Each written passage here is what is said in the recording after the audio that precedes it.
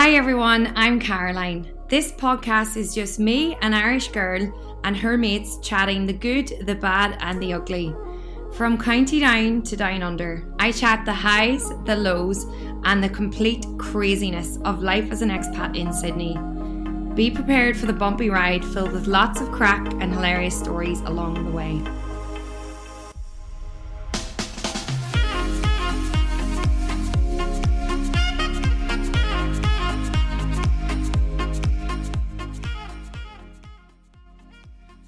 I am delighted to have Gym Plus Coffee on board as our podcast sponsor. Gym Plus Coffee is Ireland's leading athleisure brand and community. They believe in socialising around exercise and have built a passionate global community who are committed to their Make Life Richer philosophy. They believe in awesome things to do, an amazing crew to do things with, and high quality gear to do things in. Their values and beliefs are everything I stand for and work towards building here in the County Down Under podcast, events and community here in Australia and internationally. As a podcast listener, you get an exclusive discount of 15% when you use the code Caroline15 online at gympluscoffee.com.au if you're in Australia or if you're elsewhere in the world. Check out gympluscoffee.com to find your online store. All right, today on the podcast, I am very lucky to have with me Tony Shaw. Tony and I have been talking back and forth for a very long time. And Tony is here to talk about something that is extremely important and something I'm very passionate about and something I think many of us abroad do not have enough knowledge on, only that I have been learning the history of Australia. As a teacher, I had no idea about what had happened in the years before I ever came here, or my ancestors did. So Tony Shaw is part of the Stolen Generations. And I know that, Tony, you told me to say generations because it's an ongoing thing. So Tony, I'm not going to talk much more. We're just going to go back to the beginning, where if you wouldn't mind just giving a little bit of an overview of a brief history of Australia. I know that's quite a hard thing to do, but just from your own perspective and your family's perspective. Look, thanks very much, firstly, for having me, Caroline. I really appreciate it. Do apologise for the time that it's taken. I've been an invalid for the last little while. The dynamic here in Australia is an interesting one in that it was like, as the word said, it was quite dynamic, and it's surprising how many people don't really know or understand the enormity of our past. Bearing in mind too that we all have a narrative. We've all ridden a rocky road to get to where we are at this moment in time, and we do have an affinity with the Irish community. I have very good friends that are from Ireland. Indeed, my former partner, was Irish. And we've got a little girl, Bridget. She's 20 now, and it's been a great little journey, that one. But if you have a look at the enormity of what's happened here, fundamentally you must take people back to settlement. So Western settlement here happened in 1788 when Captain Cook came across from England. And he settled in Sydney Cove. And it's a contentious issue, the date in January 26, which is now recognised as Australia Day here. But a lot of our community don't recognise that date. So there's a big discussion and debate going on about whether they change that date. And I think in the next 2 to 3 years, it will become a reality. And that January 26 will be no longer considered as Australia Day. But at that time of settlement, there was arguably about 1 million Aboriginal people that were here in this great country. Some suggest 1.2 million, but the general consensus is around 1 million. So Blood on the Wattle is a good book to read, and it tells you about the loss of population of Aboriginal people between 1800 and 1900, and that's like a little over 90 years. There was a census done in the 20s, and they struggled to find more than 45,000 Aboriginal people. So if you go to other countries and say, well, in this forthright nation of Australia, that in just over 90 years, we managed to do away with 1 million human beings through massacres, introduced viruses and dislocation from land, not many people would believe you. But it is the truth. And it's a shocking truth. But That Blood on the Wattle by Bruce Elder chronicles all of that history. And so we've kind of built up from that number at around 1920 to around 500 to 600,000 today, Aboriginal people in this country. And that's one of the fastest growing races in the world, and one of the youngest as well. But if you have a look at the stolen generations here in terms of our story, I say generations. Yes, it is ongoing, but historically, it's been around for since the early 1900s. And John Howard, he was our former Prime Minister. He didn't understand the stolen generations because our community was constantly coming to their door and saying, we want accountability for your behaviours. So what he did was he had Ronald Wilson, who was a former High Court judge here in Australia, write up a report, and that's available for you on the net as well. That's called the Bringing Them Home Report. It's a pretty big book, and it kind of uses a lot of case studies about people that were taken from their parents. And what he's in the preamble of that, which is quite interesting, he said, look, for those of you that are coming to this story new, have a look at the preamble of that. And it says that if you want to understand the genesis for the stolen generations here in Australia, you have to cast your mind back to an incident here in regional Perth in Western Australia that happened with the former governor that was here in 1829, in May of 1834, in May of 1834, where there was a massacre that happened in a place called Pinjarra, south of Perth. And the powers that be that were in Britain had a look at this, and they said, we need to pull up the reins in Australia in terms of the treatment of the natives, as they referred to us back then. And they put in place protection policies to protect our people. But it actually led to our detriment because the protectionist policies led through to the White Australia policy here in Australia that ran from around 1905 in WA, Western Australia, through around 1948, and we lived under that. And the Aborigines protection policies governed over it. And what it said, and it's available on the net for you too, if you look at Western Australia in particular, the 1905 Act came into place, Aborigines Act. We don't like the term Aborigines because it conjures up all of these policies and behaviours. And it's quite confronting. It suggested that if you're a native in this country, that, and that was determined by your colour, so you're either a full-blooded Aboriginal person, right down to a 32 caste and even lower.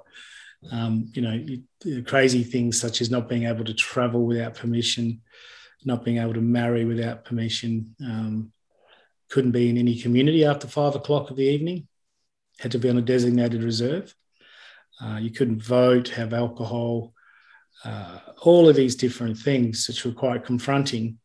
And it was during that period of 1905 through to 48 where it was considered a good process to take Aboriginal native children from their parents, and the thinking was to bring them up in the Western ideal, or us, and have them educated and go to the workplace, knowing full well that these Aborigines Acts suggested it was against the law to pay a native.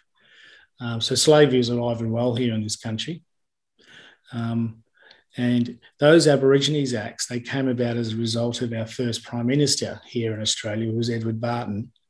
he actually got in a boat and he sailed to Geneva in Europe, and he confronted the rest of the world and he said, look, in our new country of Australia, which came about in 1901, we want to be seen as the first white country in the world.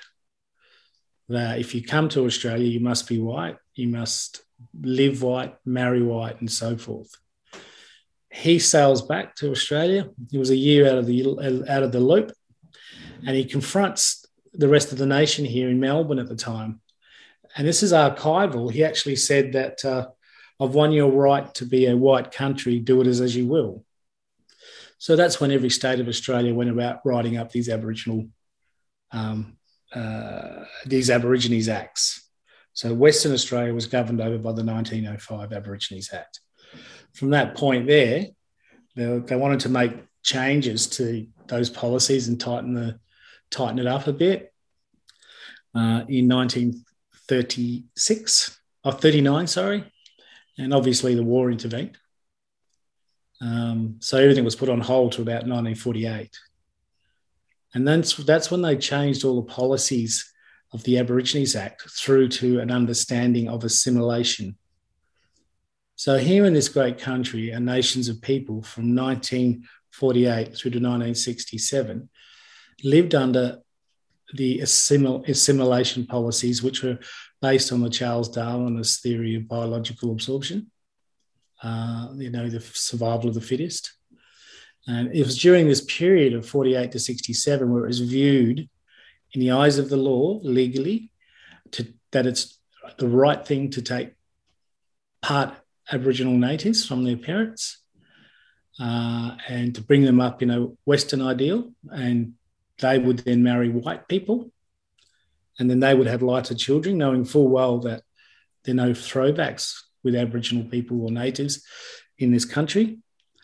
They would then marry white people and have whiter children. And the whole purpose of it was that this nation wanted to breed out the scourge of black people. That's quite confronting. And if you look, Caroline, if you look in the 50s in the US and other places, 1950s, that there were changes afoot with regards to equal rights. And the US during that time were living under segregation. And that was kind of, how do I say, enforced more so in terms of transportation. So, you got Rosa Parks, if you know of her. She got on the bus one day and refused to sit up the back because she said, I can sit anywhere. I'm not going to be told where to sit in terms of my colour. Now, asked later on in her life as to why she did that, and because she would have understood the ramifications. Because her case and that of Emmett Till's, they were the catalyst for the militant edge of the civil rights movement over there. She actually said that, she came to a realisation in her life that the moment she made a decision, that diminished all the fear that she had, which is an interesting thought. A lot of us live in this yay or nay scenario and create turmoil all around us. But the point is that Australia could see that these changes would be confronting us as the nations of people, and how behaviours of the past will see us wanting. So how do we make a difference here in terms of equal rights? And the problem was that it's steeped in legalities. It was tied to the Constitution. Natives weren't recognised, Aboriginal people in the Constitution. And so to make a difference in terms of equality here, we had to first get to a point of recognising Aboriginal people in their own country. That's the crazy thing, Caroline. We weren't even considered as anything in the eyes of the law here in this great country. So with the Constitution, you go to a referendum, and it's always about one question, the referendum. So it's when every voter above 18 has to go to the polls. And the question in the 1967 referendum was that, do we or do we not count the natives on the census? So that then suggests you're recognised. If you are recognised on the census, you are a citizen and subject to Commonwealth law, and all the privileges that come with that. Previously, we weren't. A lot of people suggest that we were considered on the flora and fauna list, but that's a little bit of a myth. We were managed by fisheries, the fisheries department, but generally we were viewed as being absolutely nothing. We had no status. So the entire country goes to the polls, and it was the biggest referendum we had. And, it was around 98%, I think, said yes, we should count these natives on the census. So that started up a period of, how do I say, addressing some of the wrongs. So our Prime Minister at the time, Gough Whitlam, he was a Labor Prime Minister, and he flew to the Northern Territory, if you know the Northern Territory in the north of Australia, and he confronted an elder up there that'd been fighting for land rights and recognition of his cultural land for some 20 odd years. And he poured the sand back in his hand, all the while saying that Australia as a nation can't move forward as a nations of people until Aboriginal people take their rightful positions. But what he forgot to say was that, then this is in and around 1971 too, that here we are sitting out on a journey that finishes in 5 generations' time, because that's how long it'll take to undo all the injustices of the past. Are you with me? Yeah. So we're a generation and a half into that. Now people are representing, they're dusting themselves off. But I do get a little bit concerned about others who look at our story or look at our positionings and still have a judgment that's centered around ridicule or vitriol. Why aren't they doing this? Why are they like this? And so forth and so forth. Not understanding it's a humanitarian process to undo, bad things. So here we are, and we're in a period of reconciliation in this great country. A lot of people are sitting down and listening a lot more to other stories. And I'm confronted with that literally on a daily basis. But I don't think it's reconciliation we're going through. I think it's a big stage of conciliation, because my position with it is, how on earth can you reconcile with someone or something you had nothing to do with nor know anything about? There's a lot of confusion about this reconciliation process. But if you step up and say, well, it's conciliation, and that's a whole quantum shift of others who are prepared to sit down and listen to the stories of others. Now, and if it's done appropriately, you can have human beings get to a point where they make a value judgment, be it positive or negative is not the issue. It's that they've actually squarely sat down and said, Caroline, I'll listen to you. But no, I'm not just going to listen. I'm going to truly listen to a point where I start to feel your story. And if I start to feel your story, Caroline, I can then make a value judgment as to whether or not I want to enroll or choose to enroll myself in who you are and the processes you're involved in. You with me? Yeah. Absolutely. So that's where we're at today. So, I've started to come out and share my life a little bit more, and it's taken me many, many years to get to that. Obviously, I'm part Aboriginal. I don't know who my father was. My mother, on her deathbed, she said to me, I don't know, there was too much drink and too many white men. So she can't remember. But when I was born, and here I am, 1969, go figure, I was born on the reserve out at Laverton on the edge of the Great Victoria Desert in the northeastern goldfields of Western Australia. And at that time, there was difficulties with her going to hospital. So she had me in the bush. So my birth certificate, it's actually got reserve Laverton. Go figure. And, they took me in, and then there's a lot of dynamic going on in that first 2 years of my life where she was in and out of jail, and, I was cast around in various homes. But I then ended up going and living with her in a place called Leonora, which is about 100 kilometres away from Laverton on the reserve there. Now, my sister, who's a few years older than me, she tells me this, but I can't remember myself, that on one particular day, Mum was downtown and a car rolled into the reserve, and they asked her if we wanted to go for a ride. So she says, yes, let's go for a ride in this car.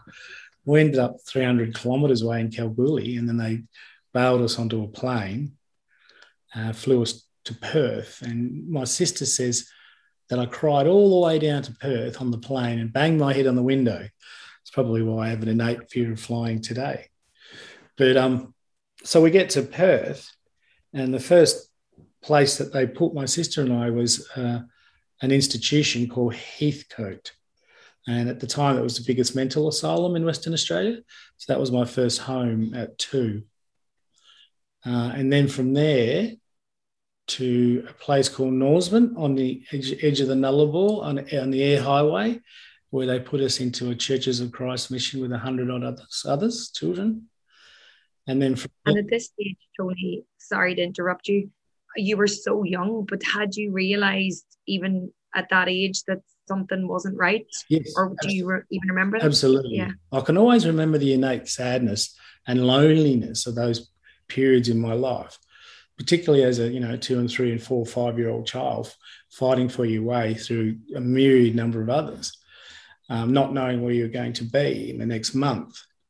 So they took us from that Churches of Christ mission and put us on a Brethren mission out of Kalgoorlie, if you've heard of Kalgoorlie. It's in Western Australia. It's like the gold capital of the country. And then from there, I ended up I think 16 institutions / foster homes before I was 15. So, I grew up pretty angry and bitter, and not knowing and understanding why. And if you look at the theory of attachment, and I've had a little bit of a wander through it the other day, it talks about the impact on a person psychologically and spiritually when they're taken away from their mother before the age of 7. It impacts 25, 35, 45 years later. People don't understand the enormity of what's important in life, how to manage the emotional breakdown within themselves, and also an innate breakdown of spirituality. So in those days, for those of us that have children, I think that you will understand that children look forward to Saturdays or Sundays every weekend, simply from the point of view that they're all wanting to play sport. And when you put your child into a soccer team at 5, he'll be banging you in the head at 6 a.m. or she'll be banging you in the head at 6 a.m. in the morning, fully kitted out, ready to play. And they gravitate towards it, whether it be hockey, basketball, swimming, you name it, because they receive a lot of affirmation from others that suggest, hey, you're a good person. We love you in our team. Come back. We can't wait to have you back. So children innately gravitate towards affirmation. And I did, certainly. So I used football, the Australian Rules Code here in Australia, to rise above a lot of the trauma that I experienced. So essentially what it was like windscreen wipers in my head, that every time I played football or whatever, these windscreen wipers would kick in and they'd wipe away all of these dark clouds that I had in my head, So I continued with football, but, after a period of time, because of the enormity of my past, my windscreen wipers broke down. And I think a lot of us would understand when I say that, we all experience that at some stage, some more so than others. So I finished my football career quite young, and there has ensured 30 to 35 years plus of on a daily basis literally trying to repair my windscreen wipers. And it has been a journey. It's, I've been very angry, lots of substance abuse, and so forth. And in growing up, I used to wonder why others would gravitate towards it. Now as an adult, it's experienced it. I truly understand, trust me. So it's been a journey. A lot of my people who have suffered as a result go through the same thing. And I look and understanding and coming to a point of realizing that this isn't something that's going to end tomorrow. This is something that'll probably be with me for the rest of my life. And two, Caroline, that the fallout from what we know as the stolen generations is intergenerational. It's been proven that the trauma from these experiences will pick up down the road with your children and your grandchildren. I'm certainly experiencing that with my son. He has at times said to me, look, I'm so angry because of what happened to you and Nan. And I say to Nick that it's a journey that I need to deal with, but he said I can't help it. It's a position within him. So I feel for him, and I've had some sadness over his situation, but it is what it is. So there's a lot going on in this country to address the fallout from the stolen generations. If you look at the Aboriginal health services, the mental health facilities there, if you look at sporting groups, if you look at educational groups who are starting to share the story a lot more so that others understand. And it's been a good little time, particularly in the last couple of years with this fallout from COVID, because everybody are resetting their relationships with each other. And they're starting to listen a lot more. And it's strange that it takes such an enormous fallout or impact from something as vicious as this virus for people to start listening. I think when you're confronted by your own mortality, people start to listen a lot more, Completely. And that's... And Tony, tell me, sorry to interrupt you, growing up for you, how was that? Like, what were the challenges on a day-to-day basis with relationships with others? Did you find that you were treated differently, or did you find by being put into these white systems that you were treated equally, or how was that growing up? Oh, look, because I played sport, and this is a strange thing. If you run around the oval or whatever and kick a ball or throw a ball, somehow others treat you a lot different, and that you're somehow on a pedestal. I could tell that a lot of the words that weren't spoken to me spoke louder than the words that were. Gradually over a period of time, a lot of things would come back to me, and I'd be hearing these things, and I'd get immensely angry and bitter and stuff. But essentially now it's a water off a duck's back. I'm able to deal with it a lot better. But the one thing, Carol, I'm glad you've asked that question, okay? The big fallout for me today is reconciling the guilt and the shame within me about not managing my story better. Because what happened was I was enforcing emotions onto others that were born out of past experience and negatively influencing everything that was going on. Isn't it the age-old thing? Oh, if I only knew back then what I know now. Mm-hmm. So I have immense sadness about the relationships with those that weren't able to endure because of my inability not to manage my emotions. But there and again, it is what it is. And we have to keep moving forward and step forward. So I've written and I've spoken to others. And for me to reconcile my behaviours from the past, I felt that was the right thing to do so that they understood why I was the way I was, not suggesting today I'm all cured and I'm so better for it and what have you. I'll still have a journey and I'll hopefully around for a little bit longer than what I am now. But there is a journey ahead still. So I have to be mindful of where I'm at with that journey. So I would encourage others, particularly those that don't know, to probably listen a lot more. There's a lot of opportunity for reading. There's a lot of opportunity for viewing. I looked at a movie last night with a person by the name of David Gililpool. He's a full-blooded Aboriginal actor from the Northern Territory who unfortunately just passed on. But the movie is called Charlie's Country. And it's quite a poignant movie, and it was hard-hitting for me. But it talks about, it shows all the gamut of loss of culture, socioeconomics, communal ethos, skin grouping laws that are between our peoples and stuff. And it's is a fantastic view for anyone for the first time who are wanting to consider where we are at today, you know. And just, I think what I would like to say too, bearing in mind we've got, 10 or 15 minutes, sorry, Caroline. Take your time. Is you look at happiness. I mean, your backdrop there suggests you're happy, all right? Yeah. You got your back to us. That's the only thing. Anyway, I had that on my website once, and I had my back to everybody and looking out over this vast expanse of land that belonged to us in terms of native title, and I was told to turn around. Isn't that interesting? Yeah. Maybe that's a hidden message. Yeah. That I was thinking, wow. I was thinking, wow, great panorama, shows me out of my land, and I'm looking over and everything. And they said, no, we just see you back. Anyway. Wow. Yeah. Well, subconsciously hiding. I know. I read there's a newspaper here in Australia that's quite substantial. It's called The Australian.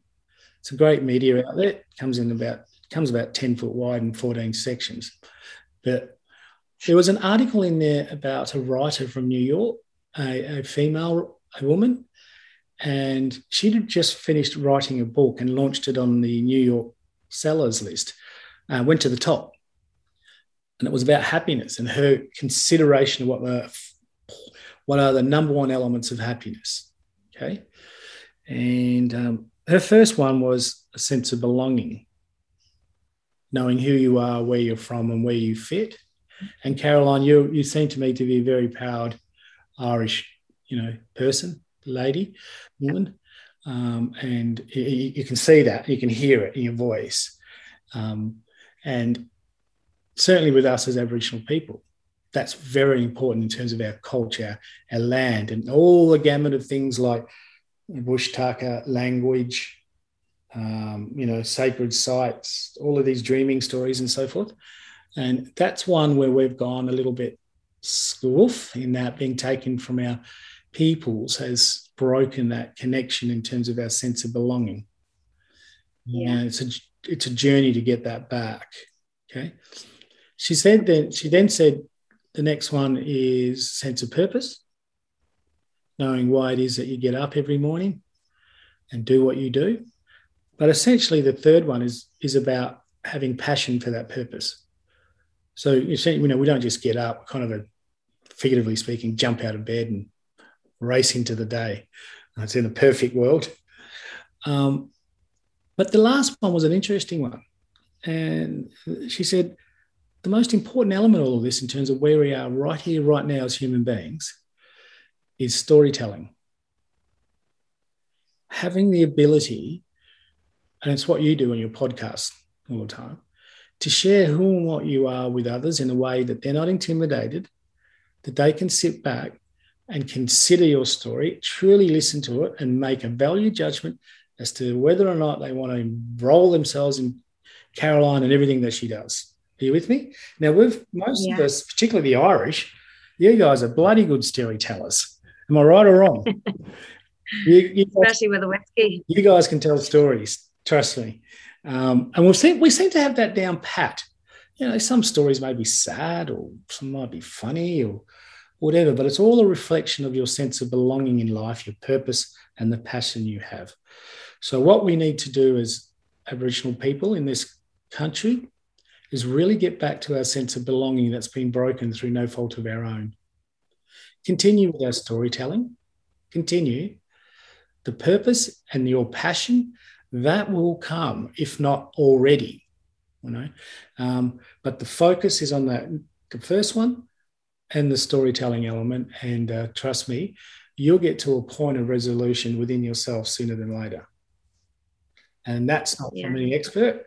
I'm no expert. It's just from what I've watched and listened and read about and so forth, and all the experiences that I have. Because when I present, people say, oh, this is the expert.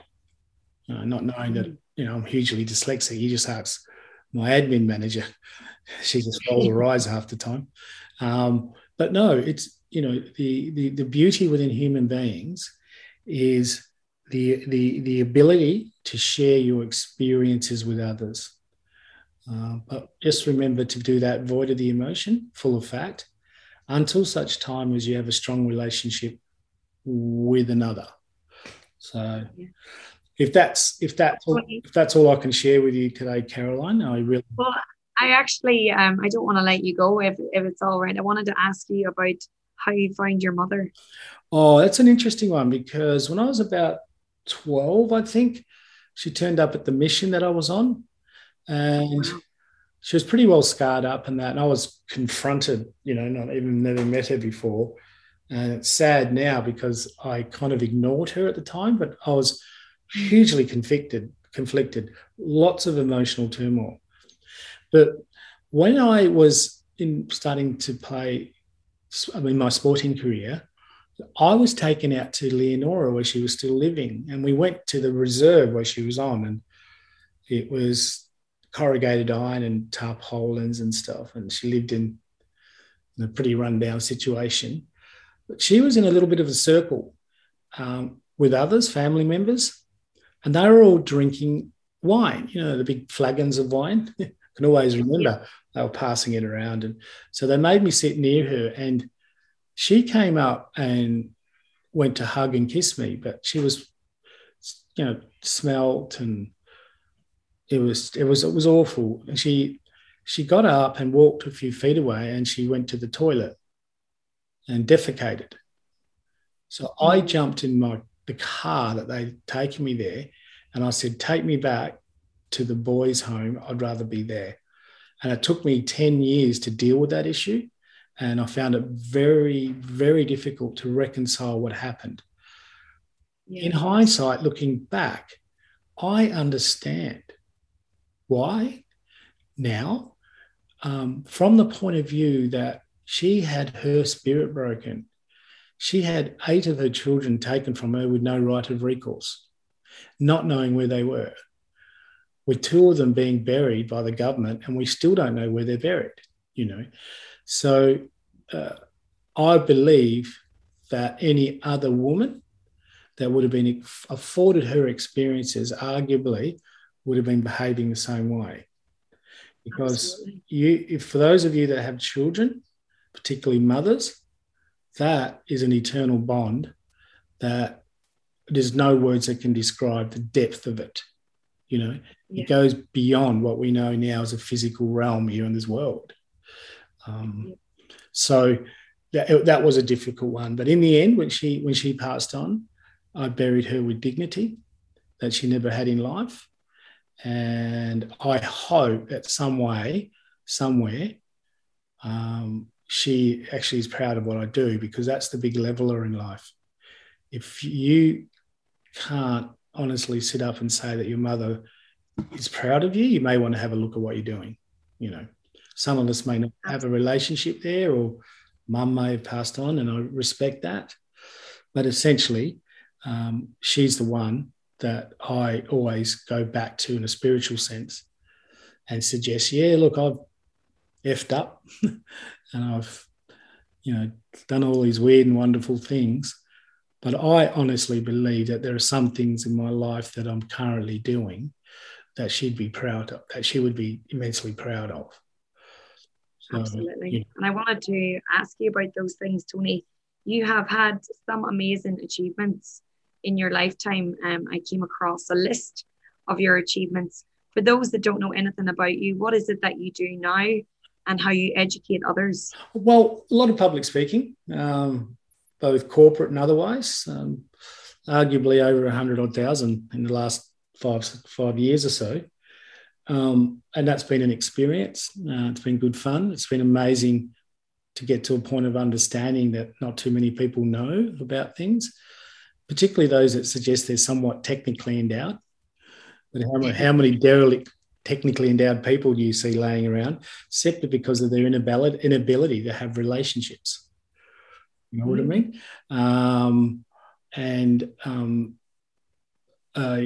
I do a lot of consultancy, high-level consultancy with resource development. I did do a lot of that in the last few years. I've kind of realised over 100 million benefits in cash for my people, purely commercial.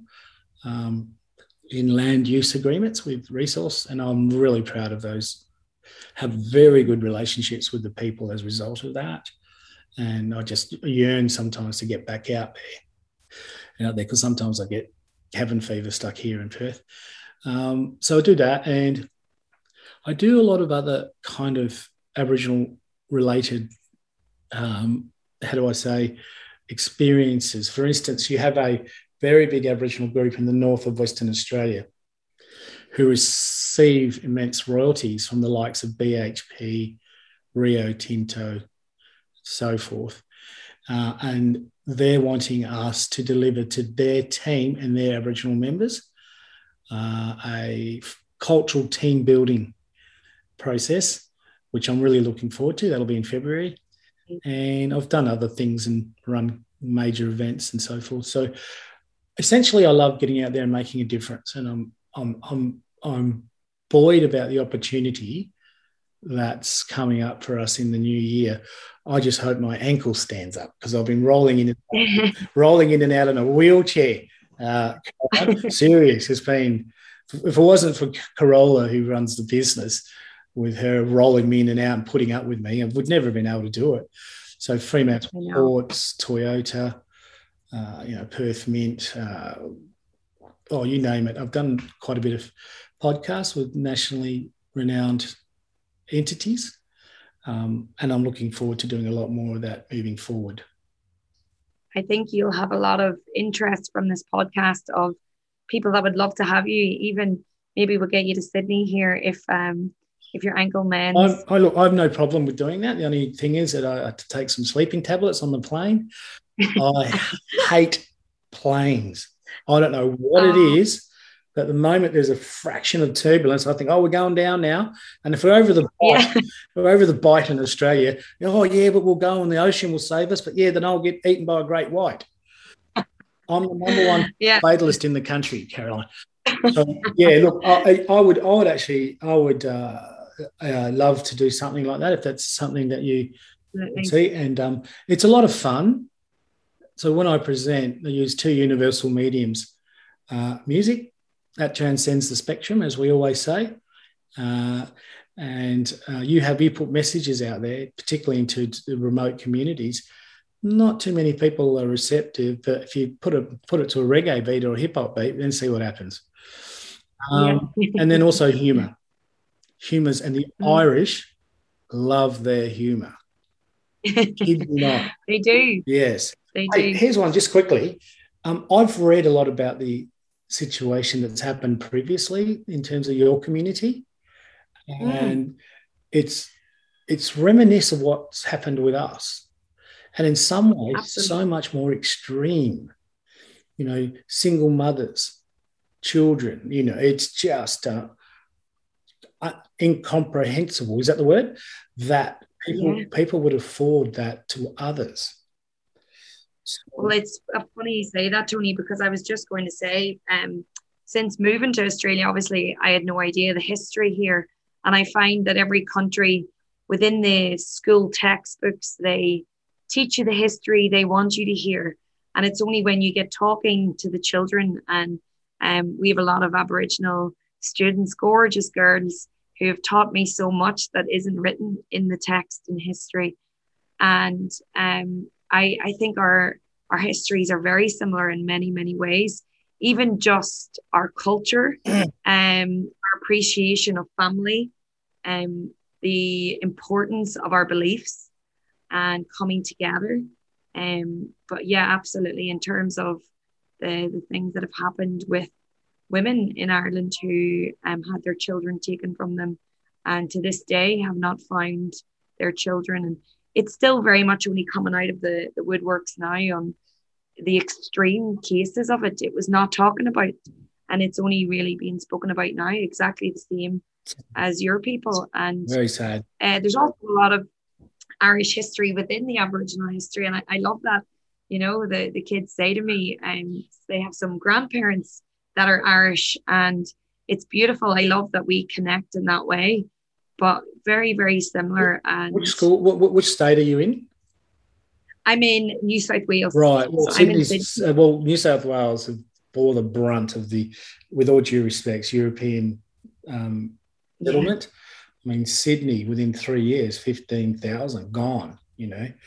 And I was watching a movie this morning about the Toomelah mission that's in regional New South Wales.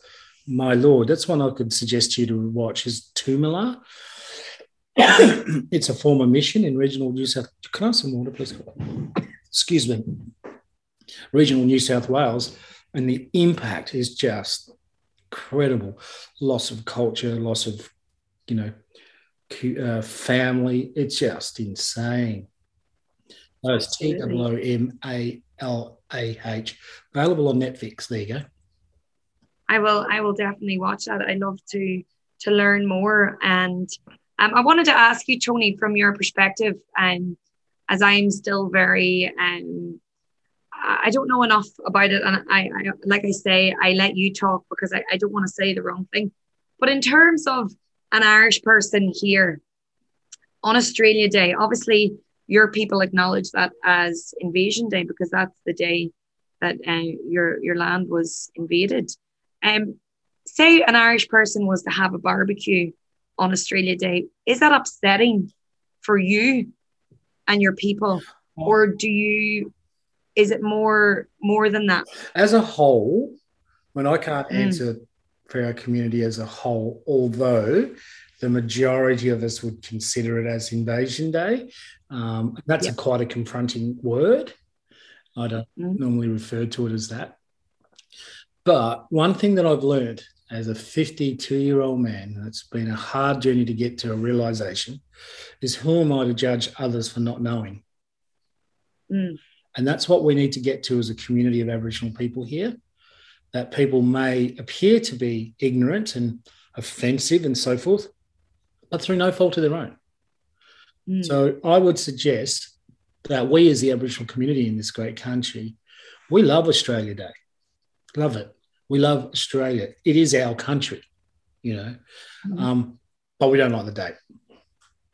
Yeah, I would say in the next 2 to 3 years, we would have a serious consideration about changing the date. And most fair-minded Australians would actually look at that for what it is and be fair-minded enough to say, look, we understand, you know. So it's just that date. We see that date as a beginning of tyranny. It's been hard. I mean, if you read a lot of the stuff with regards to New South Wales and the fallouts from massacres in recent regional New South Wales, it's just insane. But I guess it's for all of us to consider and learn about and see how we can move forward together. Tony, it's been an absolute pleasure. I've been looking forward to this for so long, and thank you for teaching me. I didn't know your daughter's name was Bridget. Yes. That just connects with even more. How beautiful. She's gorgeous, black, flowing Irish hair. Oh, gorgeous. Part Irish, go figure. I hope you celebrate St. Patrick's Day. Yeah, I do. I've got a very good friend here, and he's out of control on St. Patrick's Day. It's like, good on him. And I go down to my local watering hole, and I reckon a third of them down there would be a bunch of mad Irishmen that all sit there every day, say all the same stories, all laugh at it, louder than everybody else, but they're a good bunch of people. Absolutely. Tony, it's been a pleasure. Absolutely.